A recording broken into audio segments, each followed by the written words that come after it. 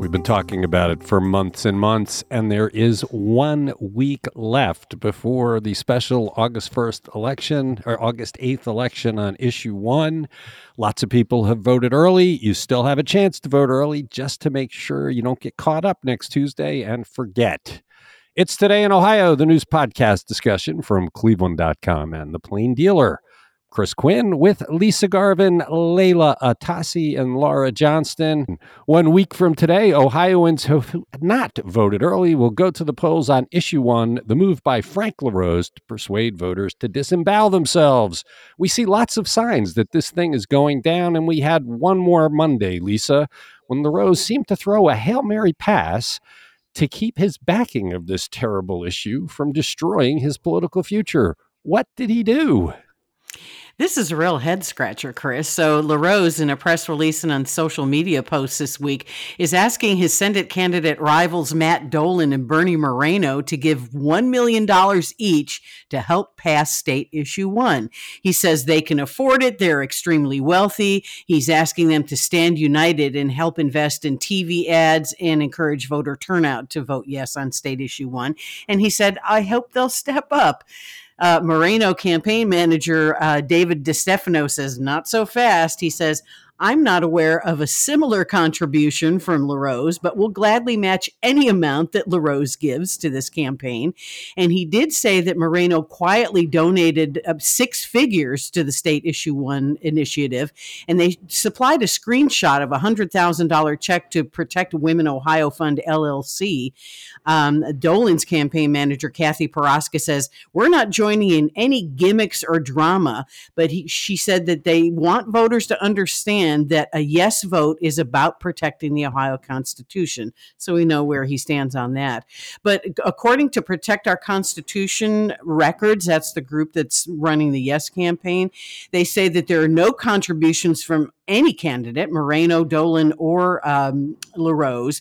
And the Ohio Dem has had, this is funny, the Ohio Democratic Party says that if state issue 1 fails, LaRose will be crowned Ohio's biggest loser, which I think they took a page from you, Chris. Well, he will be. I mean, he put his whole stock in trade in this, which is odd for a Secretary of State who's supposed to protect the voters. He's doing the opposite. He has led the charge. He's done it sleazy the whole way.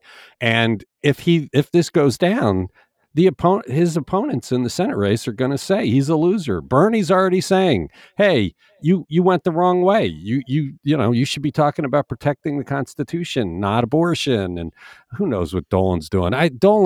He's one of those guys just keeps sending out these histrionic attack emails about Sherrod Brown, and I mean it's just nonsense.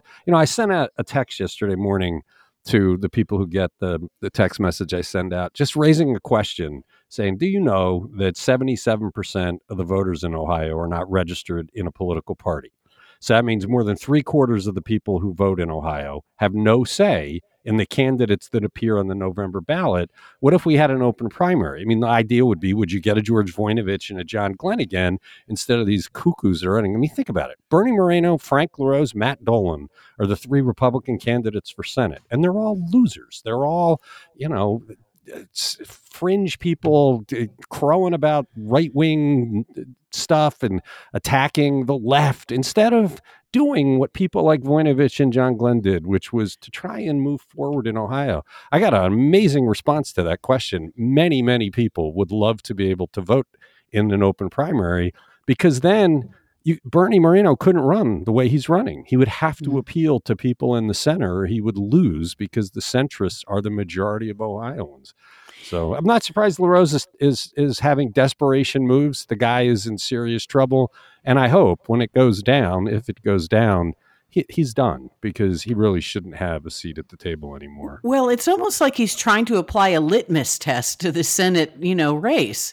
He's saying, okay, well, if you don't pony up $1 million, that means you're not serious about state issue 1. That's what it sounds like to me. Yeah, but it's in their interest, and if it goes down the way he's campaigned for it. Moreno will be able to come from the right, saying he blew it. This was a chance to protect the Constitution, which is just utter nonsense, as anybody who's read anything about this knows. But he can attack from the right, Dolan can kind of attack from the left. I mean, LaRose put his whole name on the line here, and it's a loser. Matt Huffman's doing the same thing. I mean, Brent Larkin wrote a great column about his attack dog way because you can sense he knows it's going down. People have a week to vote. Let's hope they vote and it goes down. Wouldn't it be nice if a Republican stood up and said, I'm not supporting this. This is wrong. And then they get all of the non-crazy Republicans to support them. I mean, to me, that was like, here's a way to differentiate yourself. Right. If Matt Dolan would have come out and said, look, this is a terrible move. They shouldn't be doing it in August. And, in his nonsense that people need to know it's protecting the Constitution. That's an outright lie. You're not protecting the Constitution. You are damaging the Constitution. You are making it very, very hard, if not impossible, for the people of Ohio to amend their Constitution. You're not protecting it from outside interests. Outside interests are the ones that are trying to get this thing passed. And that's the guy that's running for Senate. That's what we're going to have on the ballot. And the people who pick are the fringe Republicans. And that's sad. Let's stick with LaRose. How was he like the Ken character in the phenom that is the Barbie movie, which Laura saw Sunday night? Laura, you picked up on this interesting aspect. I'm watching the Barbie movie on Sunday night, dressed head to toe in my pink, surrounded by my friends and my daughter's friends, and this glorious feminist spectacle that is the Barbie movie. And Ken discovers the patriarchy. He sneaks into Barbie's convertible when she goes to the real world and finds out that men are in power in the real world, unlike in Barbie land, where Barbie is president and all of the Supreme Court justices are Barbies. And he thinks we need to have the power. He also has a weird thing with horses. So he calls a special election while the women are too busy getting beers for the men to vote, and he hopes to change the Constitution of Barbie land. And all I keep thinking of is issue 1, which, you could argue about the patriarchy, also special election, hoping people don't vote, to change the Constitution to take away Ohioans' power. Yeah, I thought, I can't believe the moment this movie comes out, 2 weeks before the voting day, and you pick up on these changing it. Was it going to take 60% of the vote to do it or 50%? They did not get into that specifics in the Barbie movie. And abortion is not a plot point in the Barbie movie. What a shock. Right. But I love that, the Kens, and just so we're clear, every woman in Barbie land is Barbie, except for Midge, and Skipper's there too, I guess. But there's an Alan, but everybody else is Ken. So there's this weird animosity between all the Kens on Barbie's affection, but they all unite in the patriarchy, right? And so when LaRose reached out to his opponents yesterday, I was thinking, God, he's basically saying, stand united with me, men, against the tyranny of Barbie land. Anyway, I got a kick out of it. Interesting moment. You're listening to Today in Ohio. We want to make sure that everyone who wishes to gets to vote on issue 1. And it turns out that a lot of voters might be surprised if they show up next Tuesday at their traditional voting locations. How come, Layla?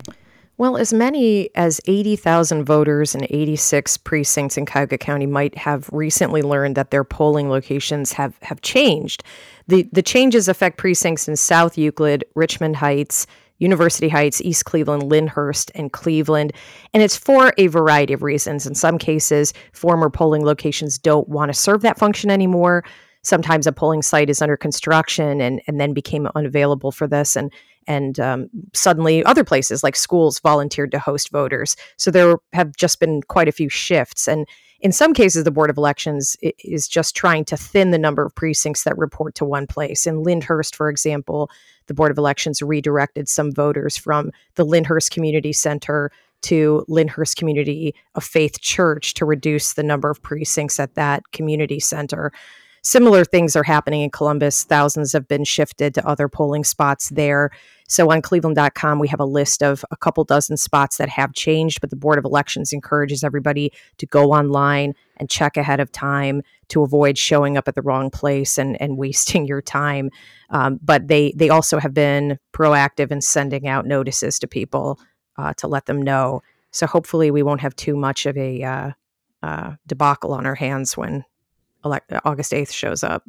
Lisa, are you affected? I am not. I still vote at the Lyndhurst Community Center, but some people in another ward from me that usually vote there are going to this church, and they did get notification of that. And of course, you can avoid all this by going down to the elections office and voting, as we've reported and shown. It's very easy to do, and you don't have to worry about your car breaking down or something Tuesday and depriving us all of your vote. You're listening to Today in Ohio. We've got more politics to discuss, but a quick break to talk about the enormous amounts of cash we're seeing in gambling. The numbers are for sports betting in Ohio. How much did the sports books get in the first 6 months of legal sports betting in the state, Lisa? $3.8 billion in sports bets have been made through June in the state of Ohio. That's meant $540 million in revenue for the betting companies after winnings and voided wagers are taken out. The betting apps were by far the biggest, platform. The 18 Ohio betting apps raked in $3.7 billion, so almost all of it. The 14 sportsbook physical sites raked in $107 million, and that's about $11 million in revenue for them. And then at the betting kiosks, there were $6.5 million, and that resulted in $639,000 in revenue, most of that, or some of it going directly to the lottery. So Ohio as a state from sports betting has made $54 million in tax revenue. Amazing. Yeah, that's a lot of money. The amount bet just staggers the imagination. It shows how desperately people in Ohio wanted this. It took years for the legislature and the governor to adopt it, but it is something Ohioans clearly want to do. I wonder when we will see the real ramifications of sports gambling addiction. You've got to think that the ease of this has created more gambling problems for people that have that kind of affliction. You just wonder when we're going to see that and what it looks like. And it's created more betting opportunities. I mean, you can make in-game bets on whether somebody's going to get a hit or a touchdown or whether they're going to strike out, so there's many more opportunities to bet, not just on the outcome. Yeah, well, maybe it'll take a year or two for us to understand how much damage it's doing. You're listening to Today in Ohio. Abortion is headed to the November ballot. Laura, how much money have the people supporting it and opposing it raised for what are sure to be expensive campaigns? Yeah, we are really just getting started. I mean, think about it. It was only, a week or two ago that we were talking about that they had enough signatures to officially make the ballot. So we're talking about a campaign that could, on the for side, like to vote yes for this amendment, reach $35 million. So far, they've raised $9.7 million.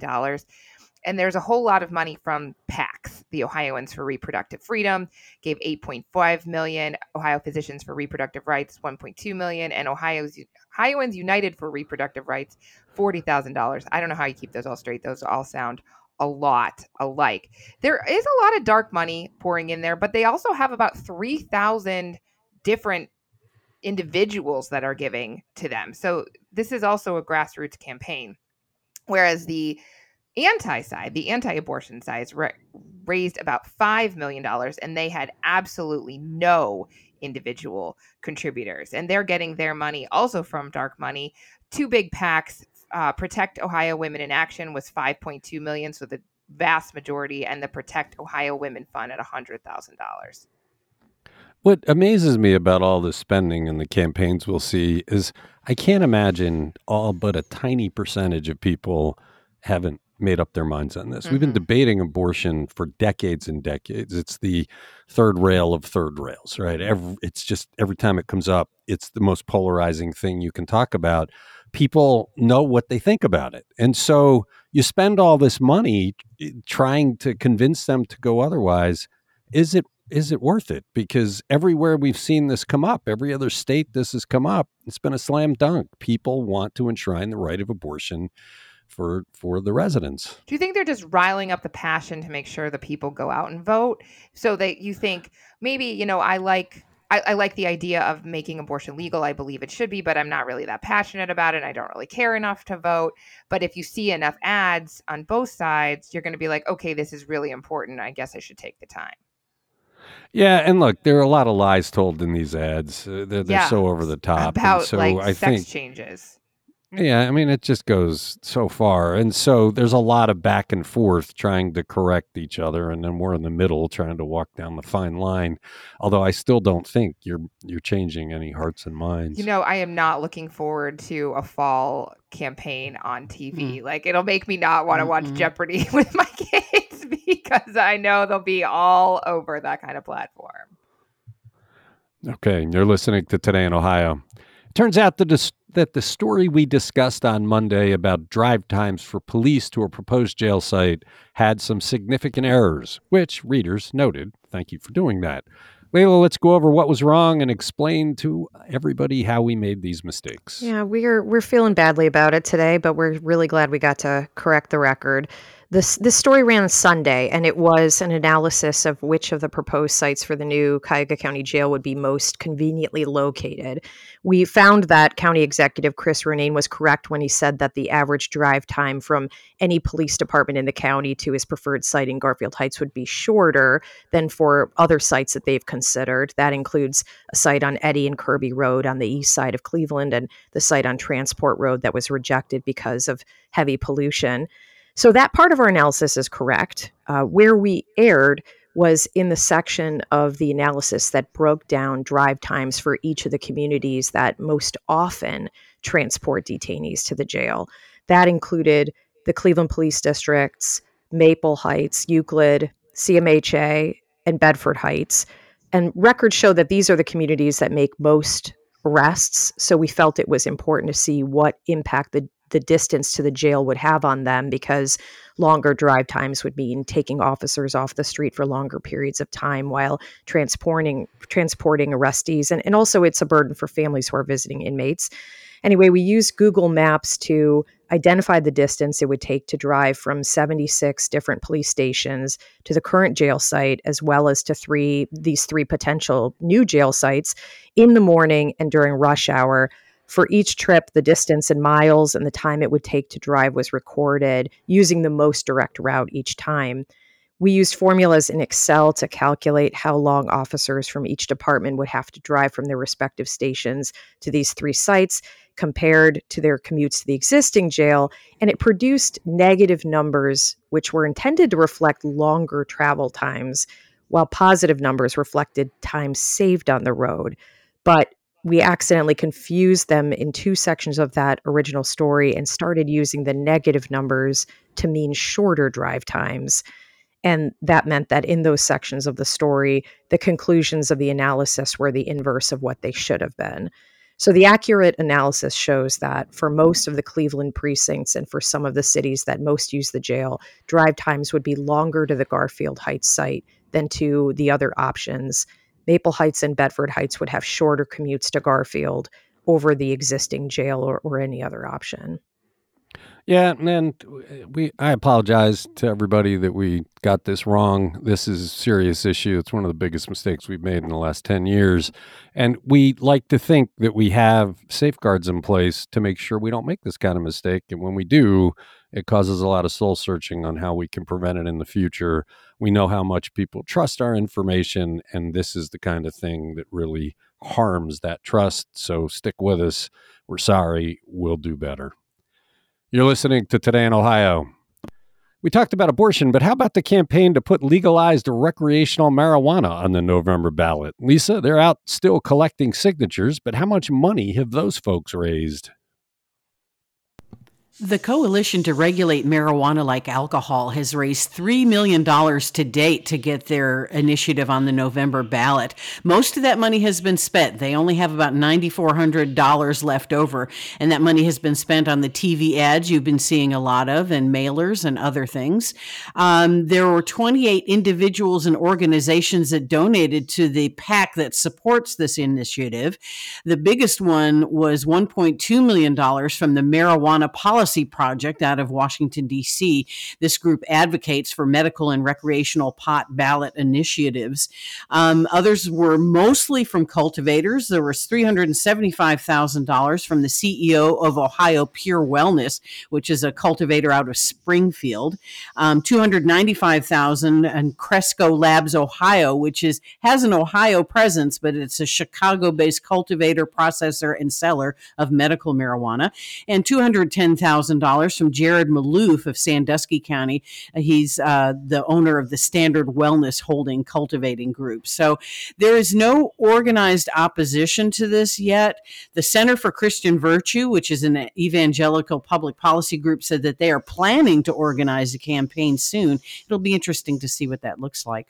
Or if they get any money. I just don't think there's any kind of strength of feeling to fight this. Of course, this might not be on the ballot. They're in the middle of a 10-day period to get the extra 600 plus signatures, right? They came in short.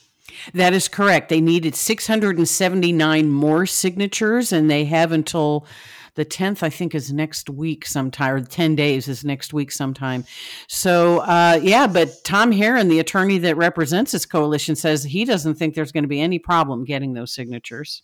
All right. Well, then it'll be on the ballot. You're listening to Today in Ohio.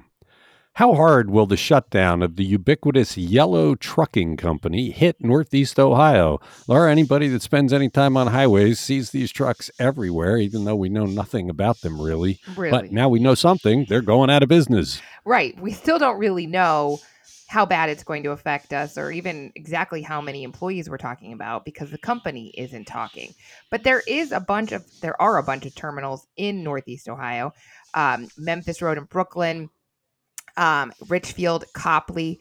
So you know what these look like. I love that it's called yellow, but to me it always looked orange on the side right. of it. So a sign posted on the door of the Brooklyn terminal said, "Dear valued customers and employees, explain all company operations ceased at noon on Sunday. Union employees were supposed to call their representative.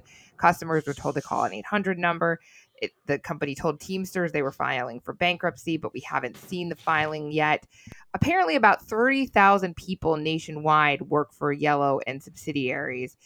Terminals in Greene and Westchester, near Cincinnati, those each employed more than 100 people. Those shut down earlier this year. And so we're looking at least 300 people in our corner of Northeast Ohio. And as for customers, we don't really even know how that's going to be felt with our shipping and goods. Well, we're still worried about supply chain problems. We didn't know how tenuous supply chains were until the pandemic, where you couldn't get a lot of the things that you needed in your life. This is a company that specialized in less than full truckloads of stuff. So if you're a company that only had one pallet to ship, that was their specialty. This isn't a home delivery company like UPS or FedEx, but they carry a lot of the products that ultimately would feed consumers and businesses. And when you're talking about 30,000 people, many of them truck drivers carrying things, you got to worry what this will do to the supply chain. I know locally they're saying, yeah, there's a lot of others that'll absorb it, but it seems like there's a risk here. Yeah, they handled an average of 49,000 shipments per day in 2022. That is a lot. They've been down to about 10,000 to 15,000 a day this year while they've been dealing with their issues. So somebody's going to grow and take that spot. But when that happens and who that's going to be, we don't know that. Yeah, so many problems in our society were identified by the pandemic, and we really haven't done anything to fix any of them. Like childcare. Yeah, it's kind of striking how little we as a society learned from the very obvious lessons of the pandemic. Except for work from home. We all learned that we can work from home. Yeah. Some can work from home. Kinda, sorta. Yeah. I mean, I think there's a lot of mental health issues out there because of that as well. You're listening to Today in Ohio. We're still hoping. We're optimistic that we'll hear from Mike DeWine on Cleveland's unprecedented summer of crime. But we did hear Monday from Cuyahoga County's new sheriff. Layla, what's his plan? Well, we all know violent crime is surging, and the Cleveland Police Force is down more than 200 officers from its budgeted number of 1,498, and they're filling the gap ever so slowly. The city's police academy just graduated a class of only 11 officers last week.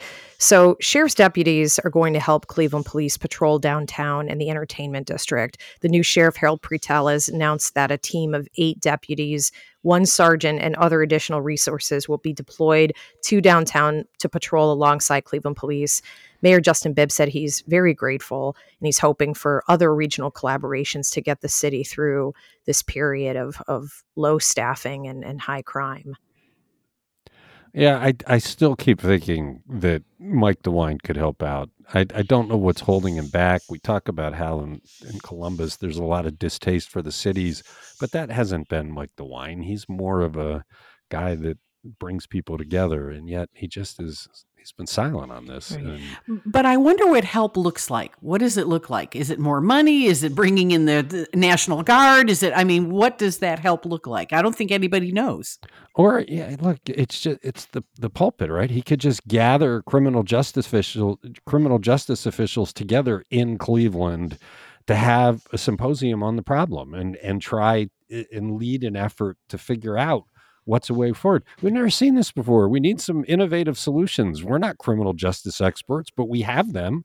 There's plenty of them around. And why wouldn't he's the former attorney general? He's got a law enforcement background. Why wouldn't he be the guy leading that charge? I'm not saying he has to have the answers, but he could at least be one of the people helping pose the questions.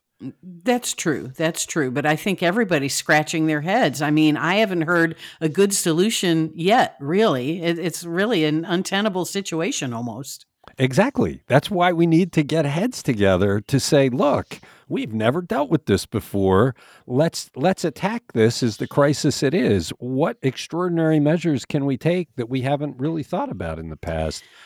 Who knows? And we do have a gazillion little police departments in this area. The clinic has one. The utilities all have one. Is there some way to build a better coordinated patrol presence by having all of them in better communication? I don't know, but Mike DeWine is the guy that could get people together to talk about that. He has the resources, he has the background, and he's just been quiet. That's all. We're not saying it's his fault that we're in this situation. But I also think if they hold that symposium, they should hold it in downtown Cleveland and see how many get mugged when they leave. I do think that might work. They ought to hold it in downtown Cleveland. I think that would be a symbolic gesture to say, okay, we get what's going on here. But anyway, good move by the sheriff. He's new. We have a lot of hope that he's going to fix the jail and be a professional leader in a place where it has been lacking. You're listening to Today in Ohio. That's it for Tuesday. Thanks, Lisa. Thanks, Lola. Thanks, Laura. Thanks to everybody who listens. We'll be back on Wednesday.